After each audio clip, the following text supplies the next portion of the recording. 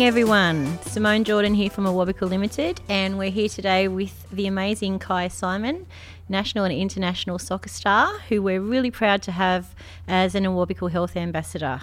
I would like to just begin by introducing Kaya, who's a Matilda, and we're really excited about some of the things she's going to share with us today. And I guess just ask you, Kai, to tell us a little bit about yourself. Yeah, so first of all, thank you for having me. So I'm currently here in my off season. I'm based over in the UK in London. I guess a little bit of my backstory is I grew up in Western Sydney in a little suburb called Quakers Hill. I have two brothers and a sister, basically started playing football or soccer when I was 8 years old. I played league before that because we had a league mad family. So I played 6s, 7s and 8s for Blacktown City Rugby League Club. Then I went across to soccer or football and basically fell in love with it. I guess from that point, I kind of said to mum and dad, I guess when I had some advice or a bit of an opinion that I was okay at the sport, I thought, this is something that I really enjoy, so I want to pursue it and see where it takes me. And mum and dad and my siblings were in full support of me following my dreams. And I guess fast forwarding down the track, I'm 30 now and I've played over 100 games for the Matildas, been to 2 World Cups, 2 Olympic Games, and played all across the world. And I guess football's given me that opportunity to do that. And I guess I'm just super grateful for having my family there who helped me kind of get to where I am today and continue to support me on my journey. Over 100 games. That's very impressive. And the Aboriginal community is very proud to see someone reach that standard in any sport. Coming from a football background family, I know the difficulty, how difficult that would have been as well to convince people that soccer was worthwhile taking that pathway, but it's obviously done you really well. So growing up in Western Sydney, how was that for you, and who's your mob, and is that where you come from originally, or that's just where you grew up? Yeah, so I grew up in Western Sydney, but my mob's from, Dad's originally from Taree, mum's from Armidale, so, Annawan and Biripi mob. So, I guess I've been, grateful enough to be able to go back and see mob in Armidale a couple of times and try to stay in contact, from afar as much as I can with my mob and, close family in Sydney. But, grew up in Western Sydney, so, that was pretty much where I spent most of my childhood until, I packed my bags and I moved overseas at the age of 20, where I went to America to, pursue my dreams and play football over there. But, growing up in Quakers Hill, like I said, it was a rugby league family. We supported the NRL, went to so many games. Dad played footy. My elder brother played footy as well. And I think along with rugby league, we were at almost a different sport every weekend. Our parents enrolled us into every sport you could name. I think it was every sport except for netball. It wasn't really my type of game, but it was my sister's game. But I think I would say humble upbringing, but mum and dad, I think, made a lot of sacrifices and tried to give us the best upbringing that we possibly could. And I guess things were financially tough, but they did all they could to send us to a private school, Pacific Hills Christian School, and they actually met at a church when they were younger. So I think, religion kind of helped them, guided them in a certain way. So, I think that's why we ended up kind of at a Christian school, is that kind of gave them that kind of guidance throughout our upbringing. And, I guess super grateful for that, because the school was really supportive throughout our schooling and also with my sporting endeavours. And recognising that you had that talent as well. And I guess I'll just touch on that a little bit, because I have read some things in the last few days where you've mentioned the support of your family and how important that was to you.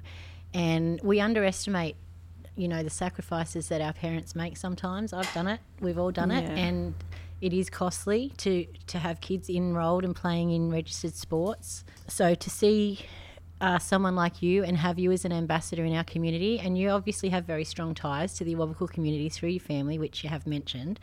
But I think for the kids of today or the young people of today who are really trying to aspire to meet their goals and their dreams, you are a real inspiration to that it can happen.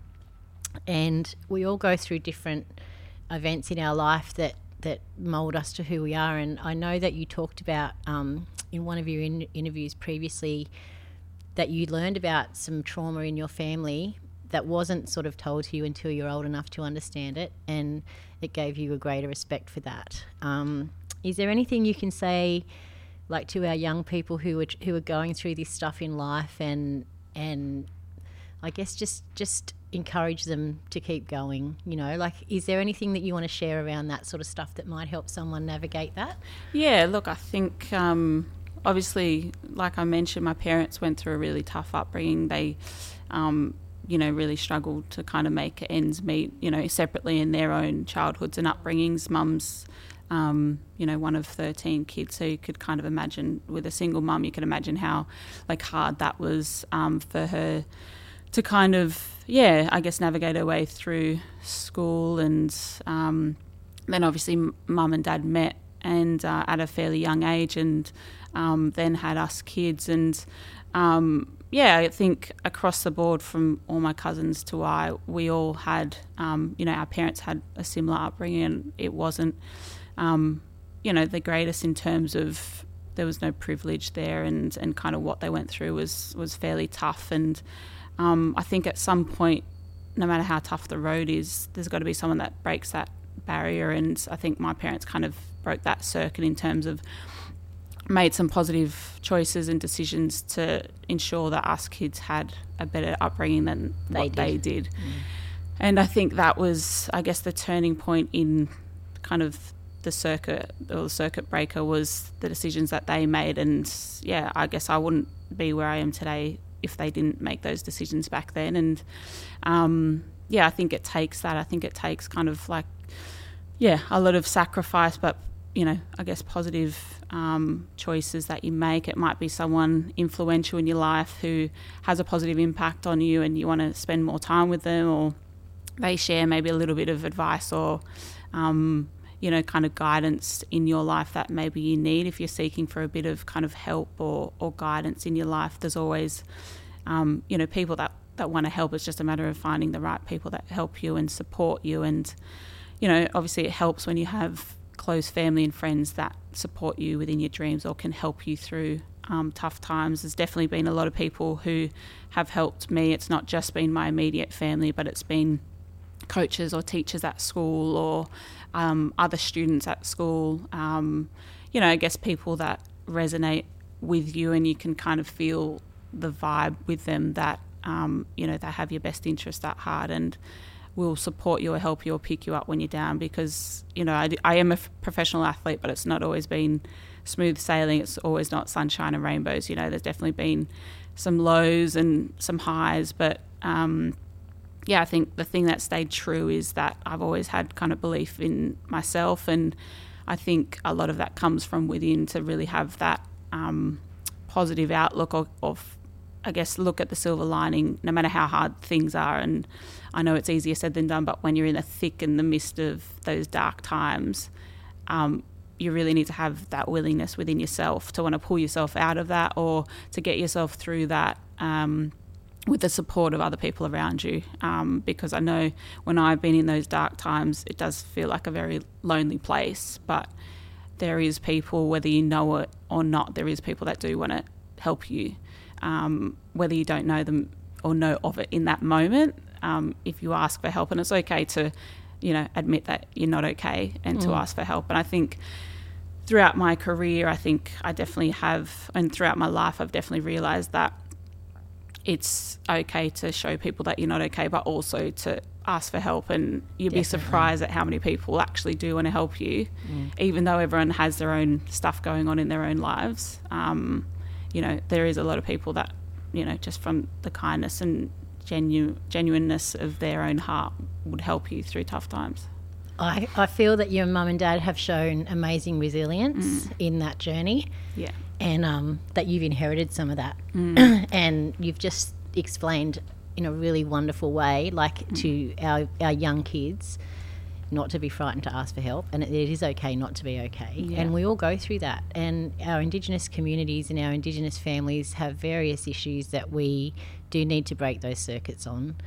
And I guess you're a really great example of that. And kudos to mum and dad, and congratulations on having that resilience and recognising that you do have that opportunity to seek support from other people, because I think we don't do that enough. And I think our young people and our high rates of suicide, etc., demonstrate that.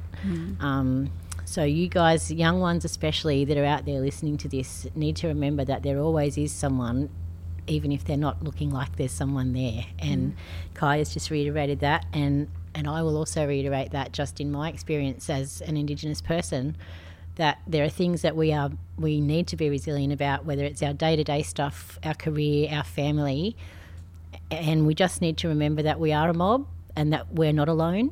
Yeah, I definitely think also, I think I learnt this like as I got a little bit older and a bit more mature, as well as when you show that you're not okay, or that, you know, maybe having a bad day or whatever, there's almost this stigma around it that it looks like you're weak and you don't want to show emotion. And I think sometimes you're stronger to ask for help. Yeah, exactly. And I think it takes more strength to actually ask for help and show people that you're not okay. It's okay to also show emotion. And I think I learnt that kind of probably only in the last 5 or so years, really, and I'm 30 now, so it took me until I was 25. And I think the earlier you realise that, the earlier you can be vulnerable, also open up to people, because I think the moment you actually open up to people, they get to know you more as a person, then they can understand you more, and then they can actually help you more.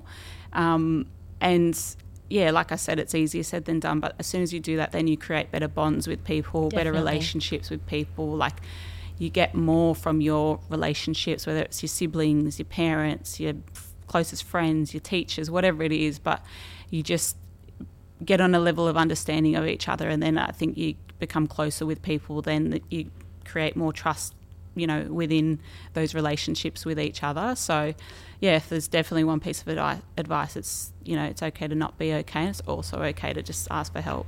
I agree, totally. Yeah. Back to soccer. So male-dominated sport. Yeah. And you're a female in a male-dominated sport, which I know over the past probably 10, 15 years has changed a lot. And I have grandkids who play sport, so watch football and soccer and know that they have mixed teams to a certain age. But what were the challenges for you, I suppose, as a female in that particular area? Yeah, well, where do we start? I think the pureness of being a female athlete is that when I came into the sport as an 8-year-old girl, it's really pure in terms of why you begin playing a sport. It's because you love it. It's because you enjoy it.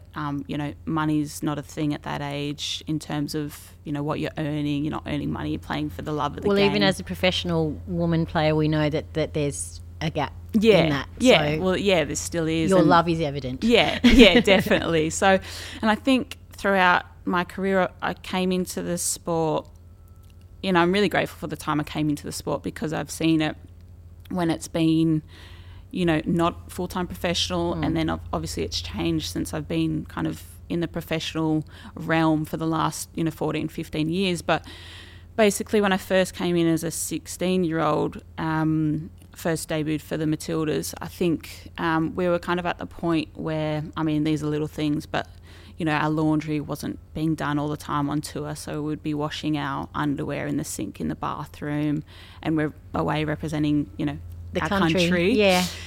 So little things like that. There's been numerous times where we've been wearing a male kit. It hasn't been a female cut, playing strip. Yeah.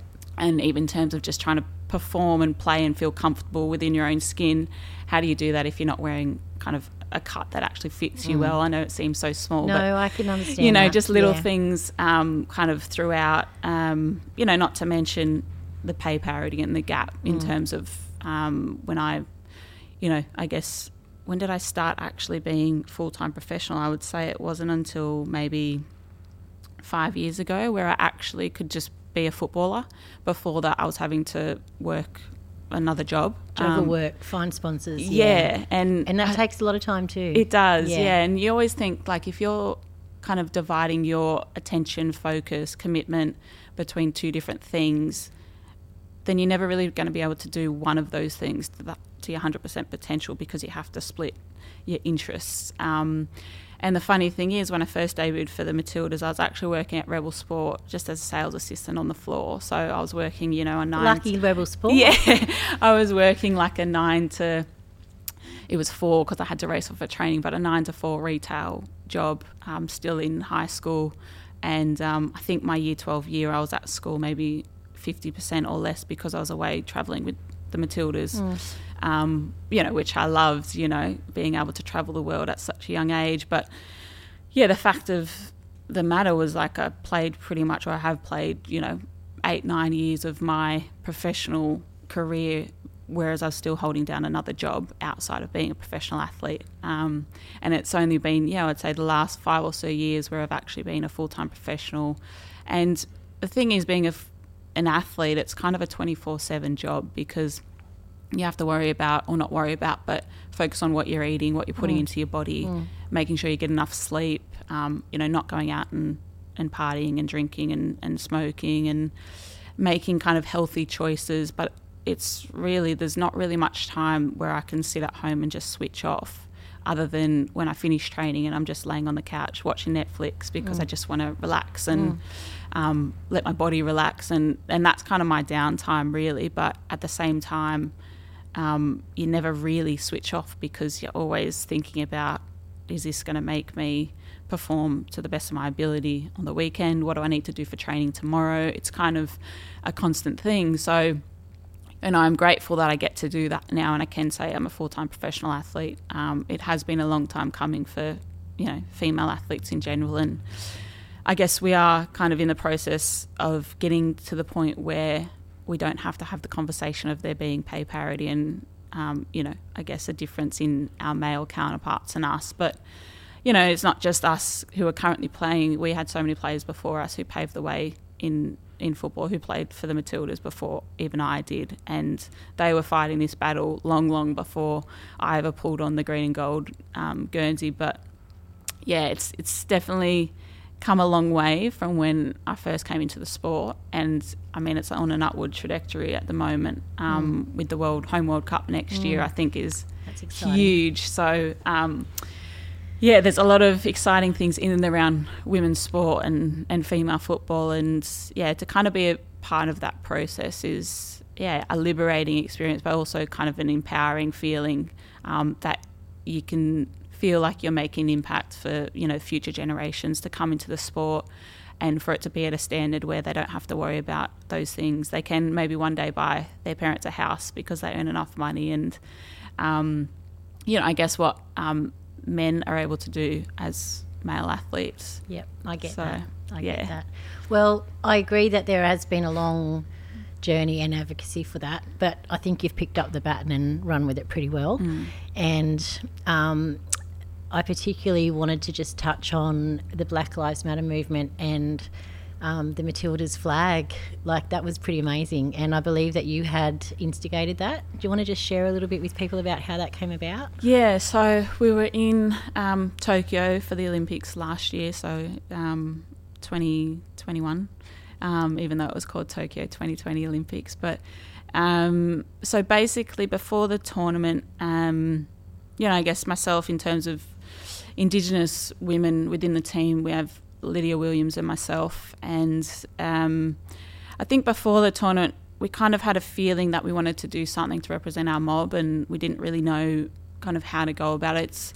It's almost a sensitive subject because we didn't want to put that on any of the non-Indigenous girls in the team and kind of force their hand with wanting to support it. So, we'd mentioned it to a couple of people, and then I actually had a chat with Sam Kerr, and she's our captain, and we just said, look, it'd be great if we could do something in terms of, I guess, the Black Lives Matter movement was happening, and taking a knee was happening a lot across the world and kind of, across the board in terms of different sports. And it was like, well, do we want to take the knee? And had this chat with Sammy and just said, well, yeah, like it'd be great to be in support of that. And obviously we're all passionate about Black Lives Matter, but at the same time we have our own, I guess, things in our own backyard, and obviously we've got our own mob here and our own kind of story in terms of, you know, our Indigenous culture and heritage. And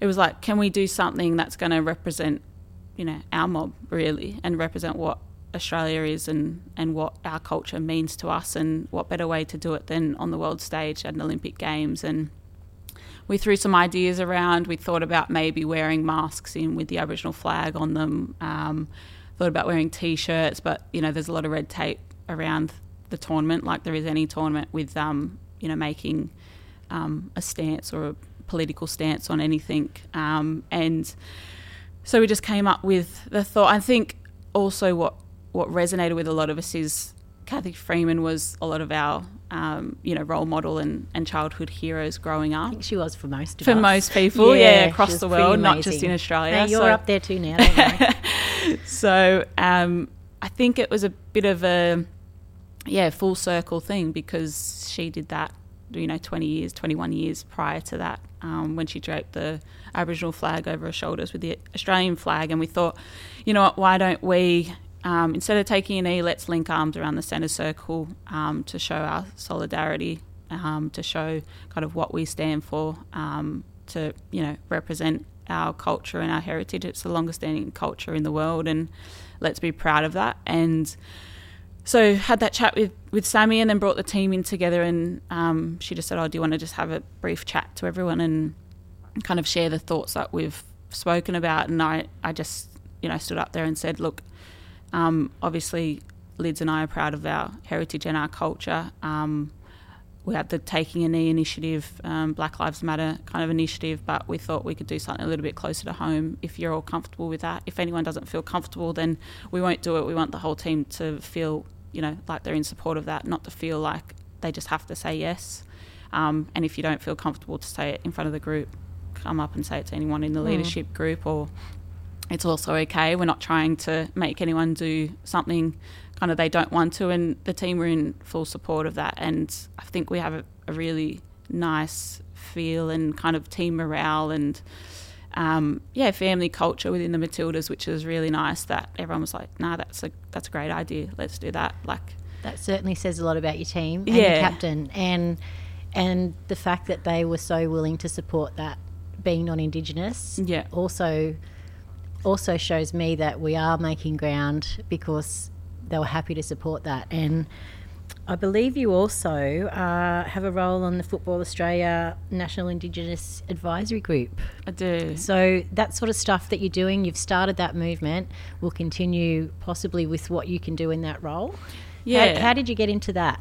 Yeah, so basically I think off the back of that Olympics campaign, and the other thing actually, when we did agree to do that, we said, well, why don't we hold the Aboriginal flag in front of our team photo? So that was... We loved it. Yeah, that was one of the first, I think one of the first sports to begin the games, and we may or may not have got in a little bit of trouble after we did that, but again, like I said, there's a lot of red tape around, but, you know, it was all worth it. And I agree. It was such a proud moment. I even had, you know, mum and family, a lot of them message me when I was over there and say everyone loved it. We did. Favourite. We were like, because we didn't actually know either that was going to happen. Yeah. So I remember the feeling within the community in general, Australia in general, every Australian was proud. Yeah. And I think we are changing attitudes as we, like you said, we are the oldest living culture, and people are actually starting to be educated around that, whereas previously there was different stories that were told in school. And education, and also us sharing stories and interacting with big organisations and non-Indigenous groups and being professionals in those areas now is also changing that. So I think it's amazing that you're on that board, and I think that was just the beginning of a very big change that you will be able to influence down the track, and we're really proud of that as your community. Yeah, so. Thank you. No, definitely I think with having that, I mean, it's the first time there's been an Indigenous advisory group with Football Australia, and you know, we have general meetings kind of here, there throughout the year, and I guess I'm involved in that, and it's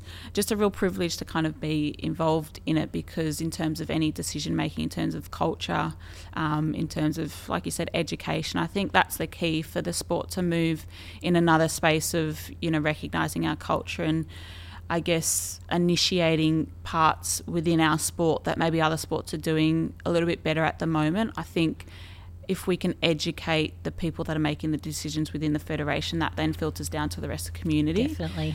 And that's also the importance of having, you know, I mean, along with myself, there's so many other great people that are in that Indigenous advisory group. And at the end of the day, any decision in terms of culture gets run by our group, and before it wouldn't even go past anyone. It would just either not be a conversation, or it would just be decided without kind of, you know, ticking off things right in terms of culture and doing them in the right way. But, you know, credit to Football Australia, and Sarah Walsh has been at the forefront of that in terms of really pushing that agenda and making sure it's done in the right way. And I really feel that's coming from a genuine place as well. It's not just like a tick the box and it's done.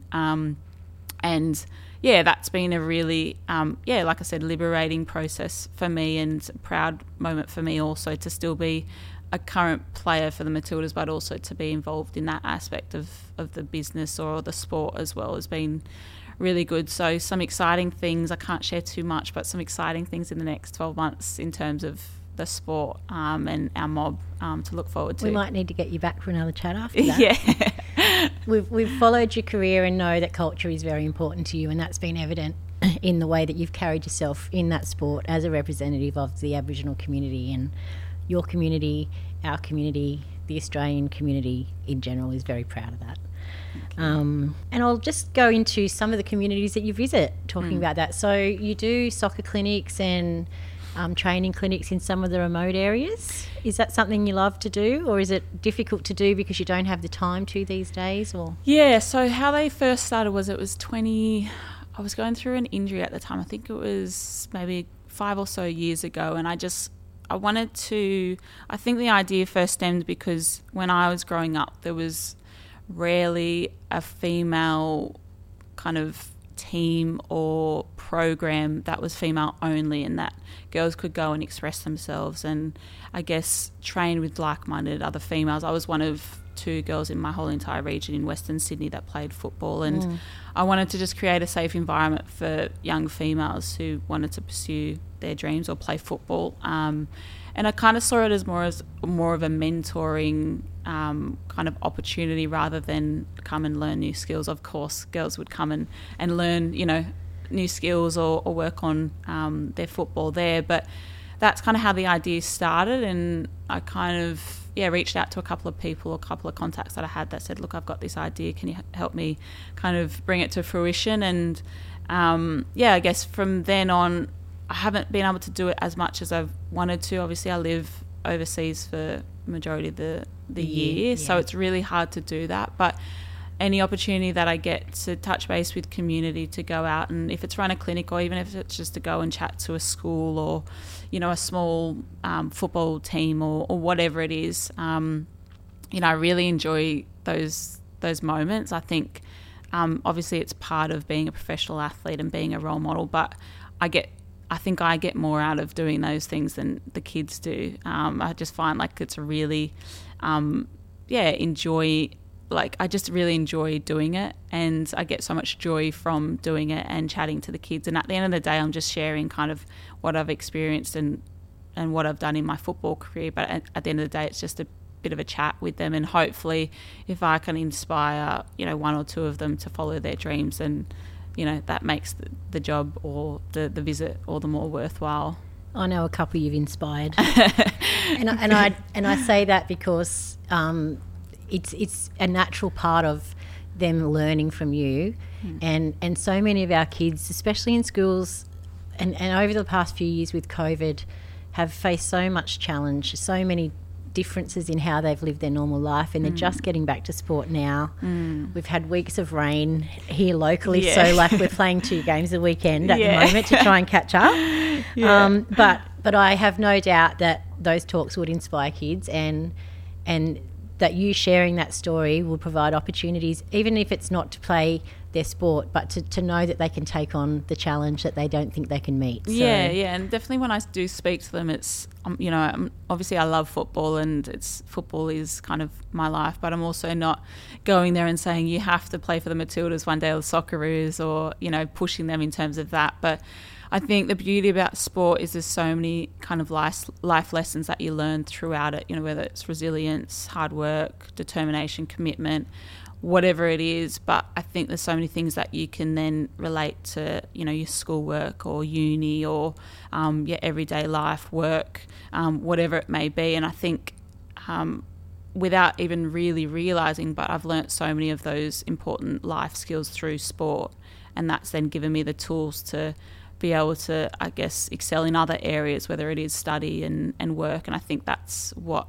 sport can really bring so many of our young kids and our mob is, those important tools that they can take into any part of the life and excel in any part that they want to.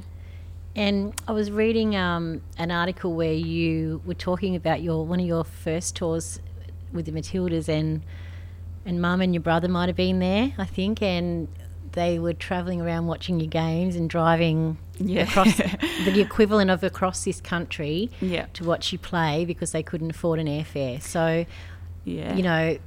for those kids and families out there who don't think this is possible, this is the family that's actually found a way. And it was really lovely. I knew a little bit about your career and have followed your career through the soccer and the media.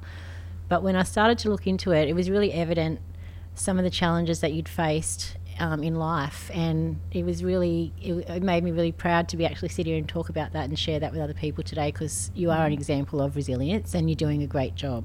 Oh, thank you. And I'm sure every day there are challenges that you face, but is there one in particular that stands out as maybe your biggest challenge in your career?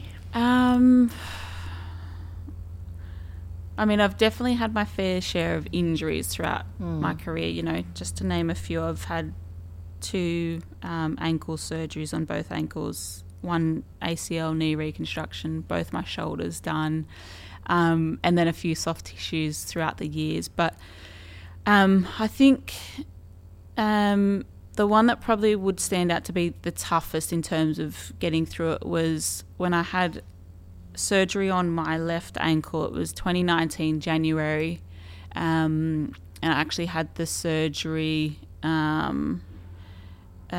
in January, and it was leading into the World Cup, which was in June, July. And, I guess I was pouring my heart out, blood, sweat and tears into my rehab and really trying to do all I possibly could to get back in time for this World Cup. Obviously the rehab process is one thing, then it's getting fit, then it's getting match fit, and then it's being World Cup fit and international level fit. I'm scared already. Yeah, so, it's not just, okay, your injury doesn't hurt anymore, you're good to go. Like, there's a process in terms of getting back to that level. So a lot of physio, a lot of recovery after that actual injury. Yeah, a lot of gym work, field work, just a lot of hours that go in. Did you move back home? I was based in Melbourne, so I did the surgery in Melbourne because I was playing with Melbourne City at the time. I did the rehab down there, and Mum actually flew down because I was immobile for a month or so, and she flew down to look after me. And I'd be in the gym, I'd get in there at 8, 9 a.m. and I'd ring her and ask her to come pick me up at 3 o'clock, and she'd be like, "What are you doing in there all day?" And I'm like, "Mum, I'm rehabbing. This is how long the process is in terms of, what I have to do." I was in there doing gym, cardio, physio, then recovery, and it's kind of it is an all-day thing. It's like I said, 24/7 hour job. And basically, long story short, from then until when selection came out, I then went to America, which is where I was signed to finish to start the season off with Houston Dash at the time. And the coach called me and said, "Look, you're not included in my 23 for the World Cup." And that was like a dagger through my heart, because I can imagine after all that. Yeah, all that of, I think it was 3-4 months of rehab every day, like a good, 6 to 8 hours a day, just like pouring everything in. And I had one goal, and that was to be at that World Cup in France in 2019. And I think that was the first time that I'd ever not made a team or, not been selected. And, the reasoning was because I hadn't played a lot of match minutes, I guess in the year leading up to that tournament. But at the same time, it was, it was a real gut-wrenching moment for me because I'd fallen short from my goal. And I thought, if I do all I possibly can in that rehab to give myself the best chance to go, that's all I could do, really. I could only control what I can control. So I think that was probably the hardest in terms of the disappointment of done all I possibly could within my control, but then it's still not being good enough. But I think that's also the reality of sport and life sometimes, is you could, I guess, dedicate as much time, you could put in as much hard work, make all the sacrifices, commitment, but at the end of the day, you might not get what you want at the end of it. And that was probably the hardest, I think, moment because, like I said, I'd fallen short. I had to watch the girls from afar in terms of, being there at a World Cup. I can't even imagine how that felt. Yeah, so the good thing was I actually got to go, and I don't know if it was a good or a bad thing, but I got to go and I did some broadcast commentary stuff for the first game, so I actually got to physically kind of see the girls out there playing. Good. But bit bittersweet, and I much would have preferred to be out there with my boots and in the Matilda strip playing. But I think when you do have a setback like that or a disappointment like that, the important thing is that there's always another opportunity after that. And I think that really spurred me on to then get myself in shape. Then the next tournament, kind of blow it out of the water or just give myself the best shot too. And it, I guess, put that fire in my belly to want to do that. And I love kind of proving people wrong, and if people doubt me, then I love backing myself and just we going certainly for did that. Yeah, so I guess a disappointment, but then you always have to look at the silver lining in any kind of tough situation. And as hard as that was, being away from home and getting that phone call when I was in America on my own and stuff like that, it just kind of made it even worse. It's easy when you have kind of people around you, but when you're on the other side of the world and kind of have to go through. How's that been for you? Because you spend so much time overseas. I know how much, and I know you're very close with your family, and you've actually shared with me today you're having a night out with them tonight, and that's exciting. But how is that for such long periods of time, and how do you get through that?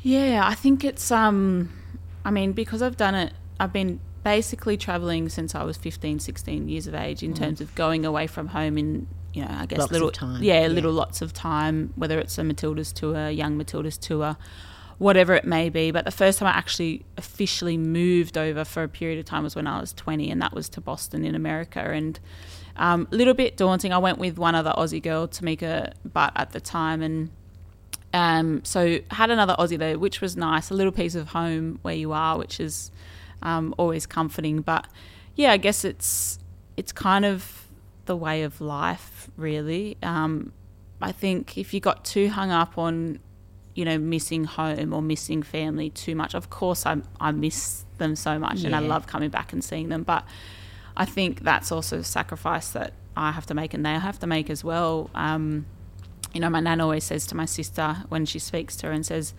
Kaya should just quit soccer, come home, get a normal job, because she misses me, obviously. And I do miss them, and it never really gets easier, as much as I do it. But I think you almost have to have a little bit of a block to that at sometimes when you are so far away from home, because if you let yourself get too caught up in the emotions of always missing them, missing home, wanting to be home, then I probably would have retired and stayed and settled down in Australia and not continued playing football. So it's definitely a sacrifice, and I miss them a lot. I think the beauty of having FaceTime these days is I love FaceTime. You can have a good yarn with the family. The time difference is a bit of a punish, though. That's the only thing, is when I wake up everyone's going to sleep and vice versa. So Got that's a another, that's another thing to add on. I don't think your nan would have minded. By the sounds of it. No. Well,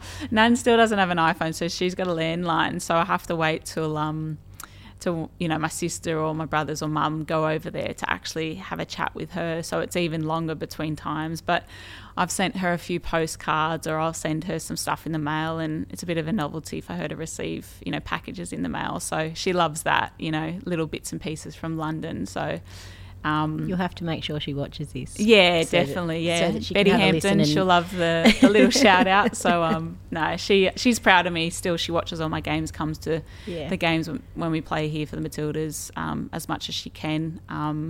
But yeah, I mean, like I said, family have also come overseas and seen me play and, play at Spurs. Mum was just over there recently, play at World Cups and Olympics. So I think, that's also a great opportunity for them to kind of see their hard work at the end of the day and what they sacrifice for. So, I just need to do my part and make it an interesting game and perform well for them to make it worthwhile for them to make the trip. But I don't think they'd mind too much. They'd just be happy to catch up with you. Yeah, definitely.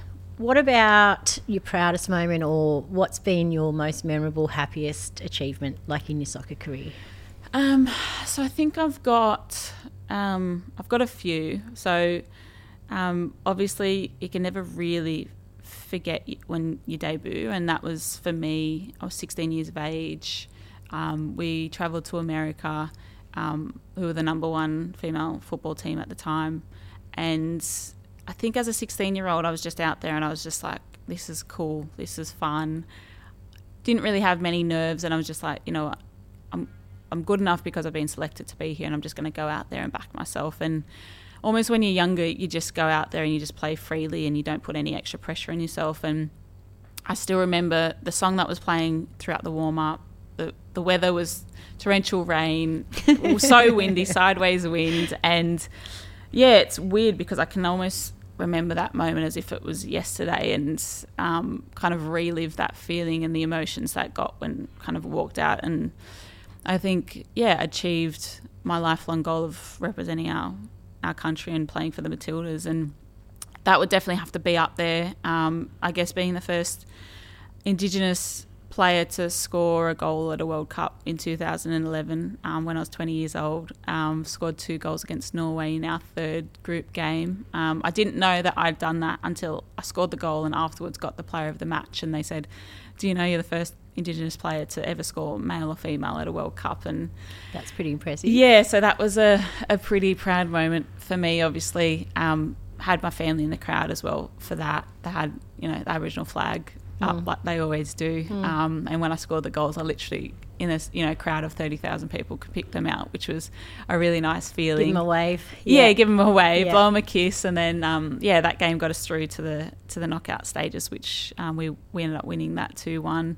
And then just most recently, obviously at the Olympics, when we, as a team, it was just such a proud moment for me to be a part of the Matildas, but also proud of being Aboriginal, being proud of our heritage and our culture, to have the team's full support, but to be there in, like I said, full circle, from being inspired as an 8-year-old girl or 9-year-old girl watching Kathy do it at the 2000 Olympics here on home soil, to then 21 years later be able to almost do the same thing in terms of hold the flag up in front of our team before we play the first game for that tournament, I think was definitely another one of my proudest moments. And we've created a lot of history as a team over the years, but definitely creating history of, I know we finished 4th at the Olympics, but the first time we've made a semi-final in the history of the team. We were real proud of that too. Yeah. Don't play that one down. Yeah. And I know this last Olympics there was actually quite a few Indigenous athletes, probably more than we've ever had. I know we had boxers, we had athletes, we had soccer players. I think we're really we've always had a presence in sport, but we're really starting to be recognised in that selection process, which I guess is part of what we've talked about today and things changing. So yeah, I think also at the Olympic Village, so obviously every country has their own building and little hub, and we had the Australian building, and I've never seen so much Indigenous artwork throughout the building. Carl Vanderkype, he's my mob, but he's there, and he's definitely at the forefront of, Patrick Johnson's there as well, and they're at the forefront in terms of, just that cultural awareness. And, they had posters up in the meal rooms and stuff of all the Indigenous athletes' names on that, and it just felt like really, cultural in there. You felt like there was, it was welcoming. That welcoming feeling of being, it being the Oz building and being in Tokyo. You wouldn't even feel like it. Just had that warm feel to it, and enriched in so much culture. And that was a real proud moment because I'd never seen it like that before. And it kind of spurred me on a little bit more, even the kind of stance that we took, or what we did with the flag on the first game. It just made me excited for the tournament, and just being kind of recognisable in terms of our culture being recognised, and it not just being a thing kind of in the background, but it was front and centre, and everyone embraced it, which was a really nice feeling. Well, I compare that moment in my thoughts. Like, we've had a few strong moments where we've really got a message across in Indigenous sport. We've had Nikki Winmar, we've had Goodsey, and we had the Tokyo flag. So that for us as a community and your supporters was a real highlight. Yeah. And I guess, like, getting towards the end of our chat, what are you thinking Kai is going to do after footy? Like, in the next 5 to 10 years, what are your plans? And then afterwards? It's like the $1 million question. I feel like, football is my passion, and it's been my life, for since I was an 8-year-old girl, and I would love to be involved in some way, but I also feel like I'd love to do so much beyond that as well. I've got a real interest in business and kind of being my own boss, running my own business. Obviously, I've got the clinics, and I'd love to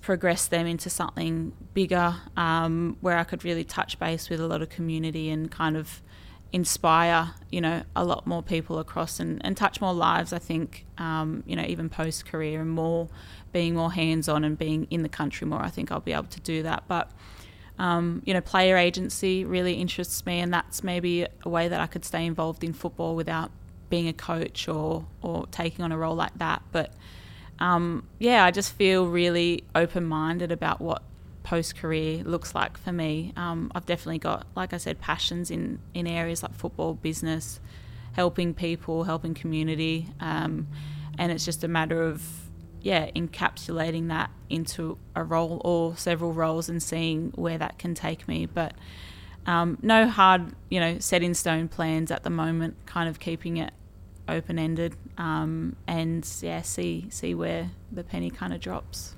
Well, whatever you decide to do, you've shown us that you have the ambition and the stamina and the resilience to do it, and I think you're a fantastic role model, and I think whatever you decide to do will be amazing, and it will contribute to the lives of other people, because that's the role that you've taken in your sporting career. So I just want to say thank you for coming in and having this chat today. It's been amazing to share your story. You have an amazing story, and I feel that you can be a real inspiration to our young people in our community. You live a healthy, happy life. We've all had challenges. You've shared those. And I just want to say thank you for coming in and having this chat. And is there anything that you would like to share with community before we sign off today? Yeah, well, firstly, thanks for having me. I really appreciate it. Like I said, I'm always outside of the country, so when I can come back and really touch base with, my roots and touch base with community, and I guess they can get to know me on, another more personal level than just what they see through the TV or through social media. But, I think the key thing for me, and kind of what has kept me kind of at the level that I've been at, or kind of got me through life, is I've definitely had a lot of low moments and disappointments and setbacks. But like I said earlier in the chat, I think what's been the one thing that stayed real true to me is, one, I've been true to myself. I've not been afraid to be who I am and believe in what I believe in, not just follow the crowd, but to just back myself kind of in every moment, to find the self-belief within myself. And I think everyone has that, everyone has doubts, but they also can compound that with self-belief and that determination within themselves. to also not be afraid to ask for help. I think that's a big thing as well. It's not going to be always smooth sailing. There's going to be, dark times, but I think when you have, the bright times, it's all worthwhile. It's never to a point where there's no turning back, and there's, never an opportunity to find help and seek help in certain people. So don't be afraid to do that. And follow your dreams. Like, don't be afraid to follow your dreams and fail one, and then set another goal, and then follow that one. You might fail 10 times, but then when you finally achieve that dream or that goal, no matter how small or big it is, then it's going to be worthwhile. So yeah, if there's one thing I can say and to kind of sign off on, is don't limit yourself with low expectations, but believe in yourself and see where that gets you. Well, there you have it, folks. A Wobber Pod with Kaya Simon, our beautiful Kaya Simon, and thank you so much for being so personal and sharing your story with us today. Of course, thank you. And we look forward to working with you as our Awabakal ambassador and sharing those health messages with the community in general. Thanks, Kaya. Thank you. Appreciate it.